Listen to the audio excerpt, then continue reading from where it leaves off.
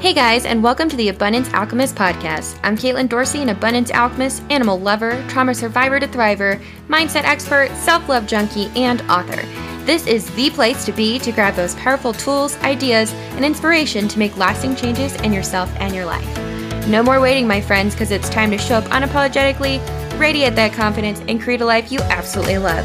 Time to buckle up and dive on in. Hello, my high-vibing friends. I'm so excited that you're here hanging out with me on the Abundance Alchemist podcast today. Welcome to episode 1. I really want to start out by you guys getting to know me a little bit, and then we're going to jump into the juicy details. So I'm Caitlin Dorsey. I am your host.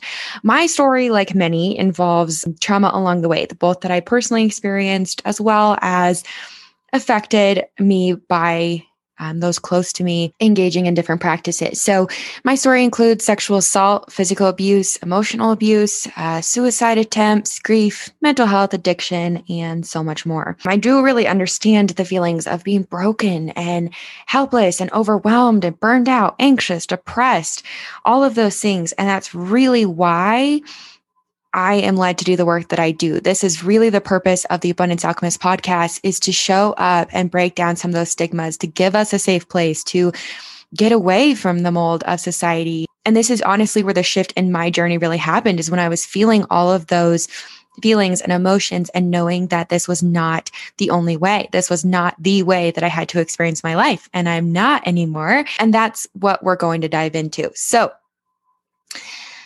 with all of those things occurring, I was really determined to figure out why. I wanted to know what was happening to me, why I felt the way I did, why things were occurring in my life that were occurring. And my way of doing this and really processing and handling this, we're going to focus on more the positive place of how I did some of my healing and where I am today.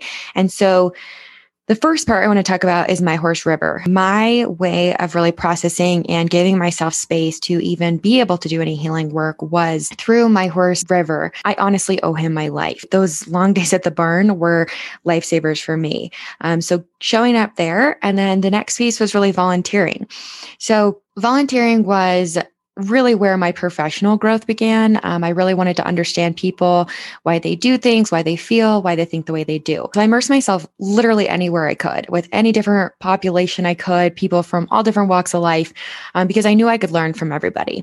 I volunteered in animal shelters, homeless shelters, domestic violence shelters with victims of sexual assault, retirement communities, community corrections. I even traveled across seas and built bottle schools in Guatemala in voluntary psychiatric patients.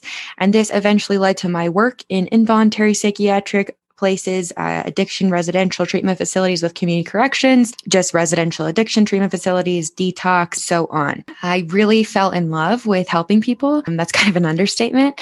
And I really felt like I figured out my purpose at that point. I really hadn't been introduced to spirituality yet. To be honest, I'd grown up with religion kind of having a bad taste in my mouth for many different reasons. And I think the biggest one was that I remember in third grade, and it sounds crazy, but third grade, that I was told I wasn't allowed to question things in different religions. And that did not sit well with me. I love to question things. I feel like we're here to question things. We are big thinkers. That's how we create new things, is to question what is already being put in front of us. So I really felt like I was understanding my purpose as far as helping people, but again, hadn't been introduced to anything with spirituality yet. So I followed that path with, volunteering in the professional space, with getting my education in mental health and addiction counseling. And as I went through my degree, I truly felt like something was missing. This is kind of where the shift happened for me. I didn't feel like the traditional approaches in counseling were all encompassing. I felt like they really hung out on more the mental level.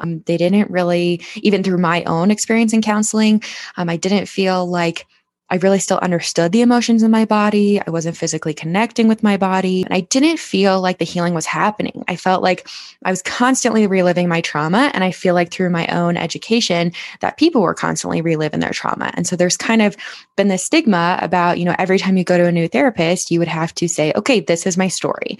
And I started identifying as my trauma story instead of allowing my trauma to be part of my story of who I am. I became a survivor survivor of sexual assault, or I became a survivor of physical abuse, or all these different things.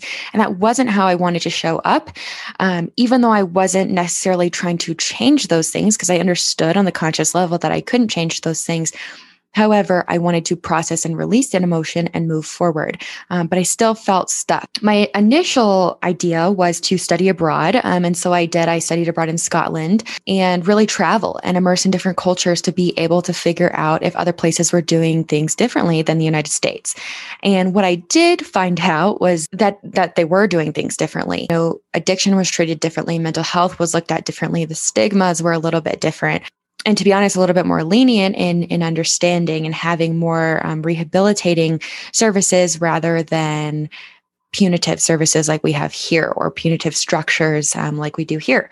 So I didn't really feel like the rehabilitation was working. I didn't feel like traditional mental health counseling approaches or addiction approaches were all encompassing. And I also felt like they weren't creating lasting change, which is the entire point, right? When we go to counseling or we go to get help, we want lasting change. We want to move forward in our lives and let go of the past and actually create a life that we love. So, I really knew that at this point, things needed to change. People did not need to relive their trauma to process it. People didn't need to be their trauma story. People could love themselves and let go of being stuck, feeling unworthy, feeling stressed, constantly wearing that badge of honor of being stressed and busy, right?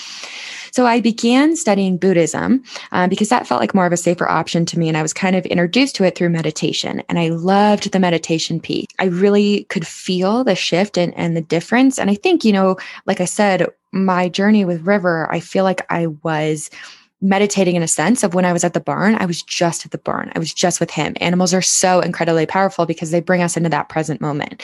So I started doing the meditation piece and it kind of just boomed from there. I was super interested in, why meditation worked and how this connection with your body and really in the mind changed things. And I started learning about the chakra system and I started studying under spiritual teachers around the world. I started doing spiritual work on my own and really understanding the power of the universe. I learned how to listen to my intuition, the power of surrender, and so much more. So as I started integrating these practices into my own life, everything started shifting. I began understanding how to love myself and understanding what that was and how that felt like. Started understanding the self-sabotaging behaviors that I had and why I was doing those.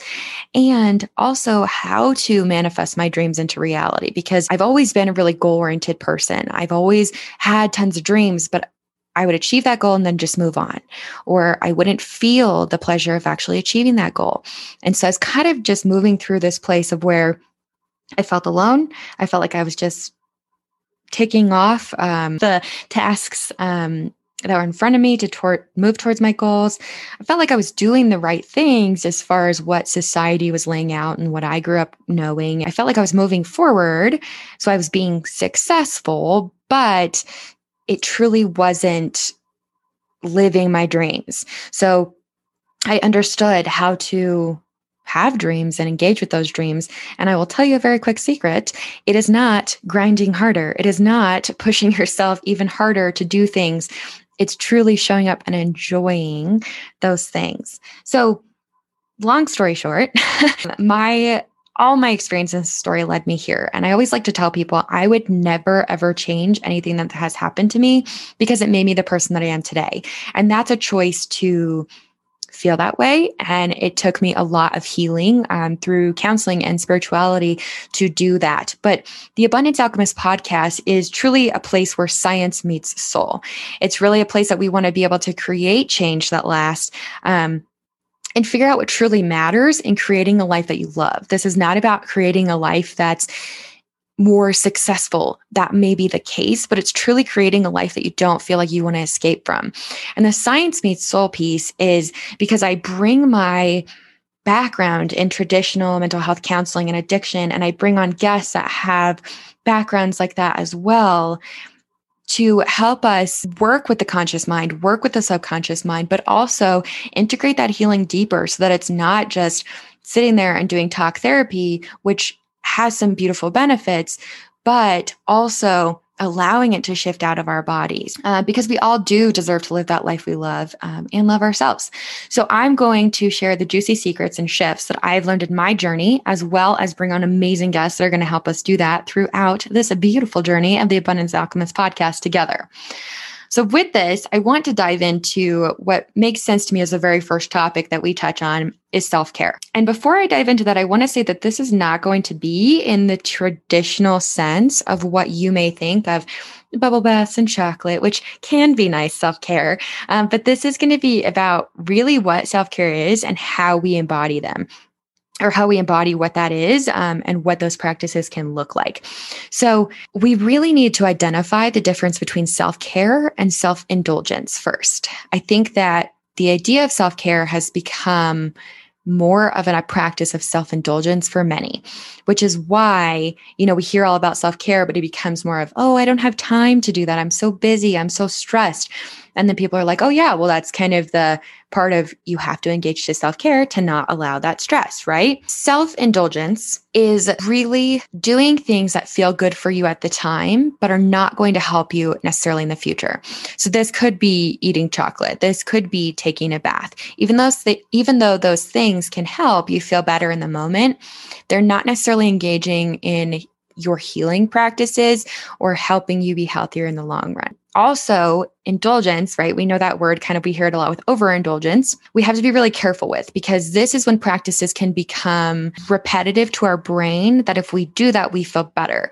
And this is when releasing endorphins can become a little bit harder, in the sense of if we practice the same things over and over again, they may not allow for the same endorphins to happen, as well as they may not release the same amount of endorphins in the first place. And this is also when addiction can come into play as well, where it's more, I'm eating chocolate to make myself feel better because the endorphins happen. However, I'm overindulging in chocolate, which is causing me to gain weight, which in turn makes me not feel great. So self-care is really creating a life, again, that you don't want to escape from. This is digging into the baggage. This is setting boundaries. This is showing up for yourself.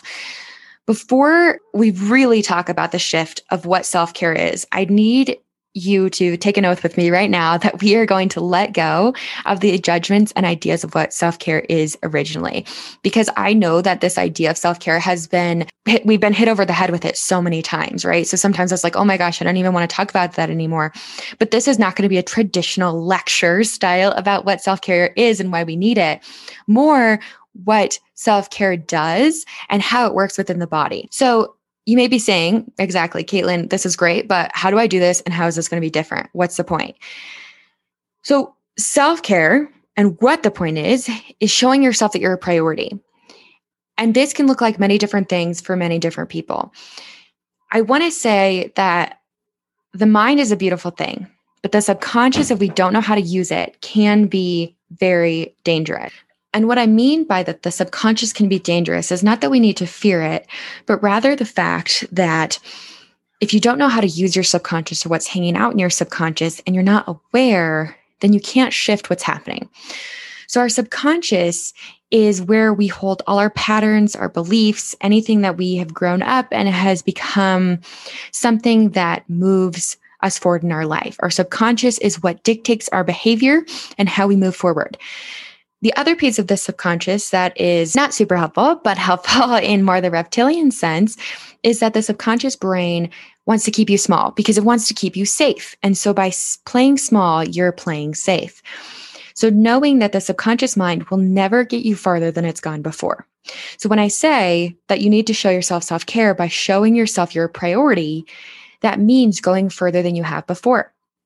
And I know that you've probably shown yourself your priority before in some way, but you've also enforced, just like so many of us have, that you're not a priority. Because how many of us have set aside a time to do something for ourselves, and then something else comes up on our schedule and we say, oh, you know what? I'll just go shopping or get my I'll just get my nails done a different time, or I'll just, process this a different time, or I'll meditate shorter today, right? We've all kind of shown up and said, we're guilty of this, every single one of us, which is okay. But you have to look at what that's reinforcing to the subconscious mind, which is that you're not a priority.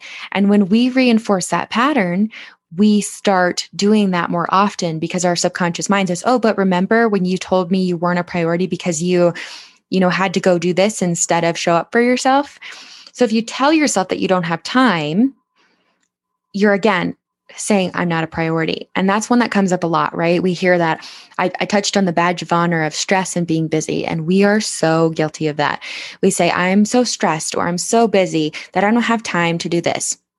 And so the first challenge I'm going to offer you is instead of saying, I don't have time, tell yourself it's not a priority to me and see what the difference feels like, because the wording behind that is really, really important. The words we use are really important to the subconscious and conscious mind. And this is where the bottom line of self-care really happens, because what you reinforce to your brain and your mind is what dictates how we act and how we move forward in our life and how we're able to show up. So pay attention to what you're telling yourself. Pay attention to when you say, I'm super stressed out or I'm super busy. And instead say, you know what, doing that is not a priority to me at this time. And just feel what that feels like. And then move forward according to that feeling. So if you are like, hey, that doesn't feel good to me, and I do need to engage in this self-care practice right now because I am feeling stressed, let's look at what that can be like. I will tell you, my biggest secret about self-care is setting time aside for yourself. And that seems so simple, but what I mean by this is literally putting it in your calendar and making that a date with yourself. Because when you make it a non-negotiable, again, you reinforce, I am a priority. You also are engaging in that self-care practice, which is going to help you in the long run. And you're truly allowing yourself to just be present. There are so many crazy statistics. And I honestly haven't looked them up in a while, but about how much time we spend in the future and how much time we spend in the past, just within our own thought patterns. So when we look at bringing ourselves to the present through self-care, we're really enhancing our life so much more. Because if you think about it, you can't change anything in the past, and you can't change anything in the future because it hasn't happened yet. All you can do is create in the present. So if we're engaging in self-care practices and we're increasing the amount of time that we're present, we're increasing the amount of time that we can actively show up and create in our lives. The next piece I'm going to say about this too, after you set aside time for yourself, you need to focus on celebrating daily wins. So this isn't only about, there's a big misconception about self-care of, oh, if I just engage, in this practice for an hour, if I have a morning routine and I'm good and I meditate and I do breathing exercises and I work out and all that stuff, great, my self-care is done for the day. But that's not true. One of the biggest pieces about self-care that's really, really important is celebrating your daily wins. Again, because this reinforces to the subconscious that you're doing things right, you're making yourself feel better. That's positive self-talk. Again, looking at it on more that traditional psychology level. But the other piece of this is when you celebrate your daily wins, you create that excitement and that emotion within yourself. We are so good at, like when I was talking about my story, I said, I'm a really goal-oriented person, but I would just move past when I got the goal. When I had already accomplished the goal, I just moved forward. I didn't stop and celebrate and say, oh my gosh, how amazing. Like you graduated with your bachelor's degree, or, I don't even know, all these different goals. I didn't stop and say, oh my gosh, congratulations. My next step was, okay, where am I going to go to school for my master's? Or, when I got married, it was like, okay, that's awesome. I'm so excited I'm married, but when am I going to get a house? And so it was always moving forward and looking forward to the next step, which is good in the sense that you should continue goals, but you really have to give yourself the space to celebrate that goal and to embody that emotion. Because I will give you another juicy secret here. When you're manifesting, it has absolutely nothing to do with what you're trying to manifest physically. It has to do with the emotion that's behind what you're trying to manifest. So pay attention to that. Celebrate those daily wins. That is something that's going to be huge in your self-care and really shift how you're showing up in your life. And then the next thing, doing, again, anything that brings you to the present, doing breathing exercises, doing meditation, really doing things that allow you to come in and enjoy yourself. I'm going to give you two more tricks because they're just popping up in my mind, and I think that they're really, really important. So the first one is imagery. This is used in traditional psychology a lot, and I don't think it gets talked about enough because it's so incredibly powerful. We talk about in manifesting and in, looking at our goals or thinking about that, we imagine, right? But we don't talk about what actually happens to the physical body when you're using imagery. And I like to think of it more in like taking a mini vacation in my mind for when we're talking about self-care and imagery. Because it's really, really powerful. So when you think about doing something, or you think about like sitting on the beach, let's use that as an example. I love sitting on the beach. I burn like crazy. I'm like a lobster, but I still like the beach. So when you think about sitting on the beach and being calm and, having a ice cold drink in your hand or whatever it is, when you think about sitting there, your brain releases the same chemicals and you have the same chemical reaction in your body as if you were actually doing that action. So if you are closing your eyes and thinking about sitting on the beach, just being peaceful, listening to the waves, enjoying that cold beverage, just being there, you're like, oh my gosh, this is amazing. And you feel that contentment and joy and peace in your body. You are actually releasing the exact same chemicals in your brain and causing the same chemical reaction as if you were actually sitting on the beach. I mean, how incredibly powerful is that? We forget how much power we have to show ourselves this self-care and to choose our reality and to choose how we show up.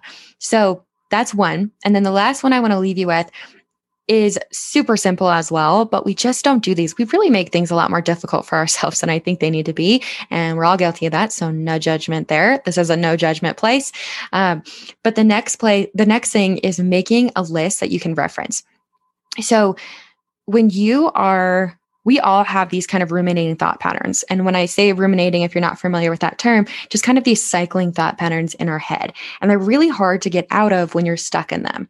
So if you make a list to reference, like a tangible list of self-care activities that you enjoy, and I actually have a freebie on my website, so you can always grab it there. But if you make a tangible list of things that you can do, these are really helpful because your brain, you can get yourself out of that ruminating thought pattern. If you're feeling that overwhelm, you can say, oh, I have this tangible list, and your brain is able to say, oh, I can do that. And so you can break that ruminating thought pattern.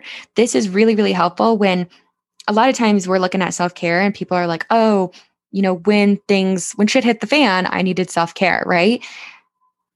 It's got to happen so much further before that.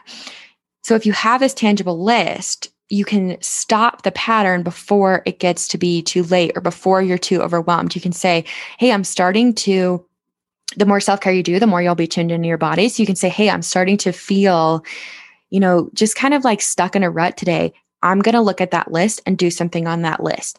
And that is able to break away. Same thing with breathing exercises. It's really helpful because if you occupy that conscious mind, you're allowing yourself to get out of that stuck pattern and you're moving through and into a place where you can process different things. So I know we've touched a lot on self-care and probably not what you expected, but we all know that we, on that conscious level, need to engage in self-care, right? This is not a new topic to anyone, but we don't think about those messages that we reinforce to ourselves if we're not practicing self-care. And the biggest point of this too is we cannot give others what we don't have. So if you are not engaging in self-care and you're not showing up for yourself and showing yourself a priority and loving yourself, you can't give others that. And I know that this is kind of a controversial topic because I've worked with a lot of moms that have said, okay, that's not true because I can love my kids. You absolutely can, but you can't give to your full ability if you're not giving to yourself your full ability. You have to fill your own bucket before you can fill somebody else's. We just simply cannot give as humans if we do not fill it up ourselves. And I want us to also think about, I touched on this briefly, but just to dive a little bit deeper in this, our thoughts tell our bodies how to feel. So think about this. If you have a thought, your body tells your brain, or your brain tells your body, okay, this is a chemical reaction to have, which creates the emotion. And then we we react based on the emotion a lot of time.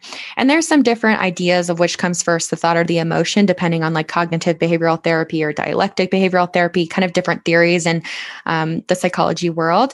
But what's important is that they both happen. And then what happens is we react based on that. So the most common thoughts that we're doing this with, or that I kind of touched on earlier, the badges of honor is I'm so busy, I'm so stressed. If we apply these thoughts and they tell our body how to feel, think about this. If I say I am so stressed, it tells my brain, okay, release that cortisol, that stress hormone, and release that into the body. So then I create stress within my body. And if I constantly have that ruminating thought pattern and I constantly wear that badge of honor, instead of engaging in my self-care, where again, I said it's not always going to feel good, but it's helpful in the long run. So that's diving in, being, hey, why is this, self-care could look like, why is this a constant thought that I'm showing up as? Instead of doing that, I'm constantly telling myself I'm so stressed, which is constantly keeping my body in a place of releasing cortisol, the stress hormone, within my body, as well as other chemical reactions. And it's leaving me in this uncomfortable place. And we all know that stress is a silent killer. So look at how much damage is being done when you're not engaging in self-care. So this whole chat about self-care is not to beat ourselves up about it, but more to understand that when we don't engage in self-care, it's not as simple as, oh, I just didn't get to take that bath last night, or, oh, I'm feeling a little bit stressed out this week and I probably should have done something, but I didn't. It goes a lot deeper into actually how we're telling ourselves these messages of not showing up for ourselves, not showing us ourselves our priority, choosing maybe behaviors and emotions that we don't want to because we can't show up fully present. These self-care goes so much deeper than it's ever talked about. It affects us on all of our levels of being. We're not really showing up who we want to if we're not engaging in setting aside time for ourselves to engage in practices, celebrating our daily wins, being present, actually doing the work and processing, because you have to process and release to grow. I always tell my clients in coaching that if you do not process and release things, there's no room in your body and in your space for anything new to come in. And just thinking about that on a conscious level, we can understand that, right? I'm all about understanding things on a conscious level so that we can really integrate them on a deeper subconscious, energetic, emotional, right? Really that full holistic mind, body, spirit approach. But if we don't move out things, there's no room for new things. So pay attention to that when you're looking at your self-care. Do the deep work, move forward. I mean, even listening to my story, right? You're hearing that I had all this trauma. I was in those feelings. I was in that emotion, and I didn't show up. I didn't do the work for a long time. I was uncomfortable. I was depressed. I was anxious. I was resentful. I wasn't letting people support me until I was like, oh my gosh, I have a choice and it's up to me. Nobody's going to come rescue you. You have to make that decision yourself. And by engaging in self-care and saying, hey, I am a priority and I do deserve to do this self-care, and this is what self-care looks like to me, you are taking that power back, my friend, and you get to show up for yourself and move forward and create a life that you love. So self-care is the number one most important thing, and we are showing up to create ourselves. And like I said, it's not just on that physical level of getting your nails done or, taking a bubble bath or eating chocolate. Be really careful about what is self-indulgence and what is self-care. So that is really what I wanted to dive in. And I know it was a ton of information in a short time, but that's what you're going to get here on the Abundance Alchemist podcast, because I know that your time is very valuable. And I am so thankful that you're hanging out with me today here. So to wrap things up, I want you to take time for yourself. I want you to show yourself that you are a priority, because this will help you step into your power. This is what you deserve because you are worthy. Thank you so much for joining me today. And please subscribe, rate, and review. I want to hear what you want to hear more of. I want to hear if you liked this podcast. I really care about your feedback, and I love each of you guys so, so dearly. That is it for today, and I will see you guys next time. Bye, guys. Thank you for hanging out with me on the Abundance Alchemist podcast. Don't forget to head over and grab your free self-love activation meditation at theabundancealchemist.com and hit subscribe here so you don't miss a thing. Until next time, sending you so much love.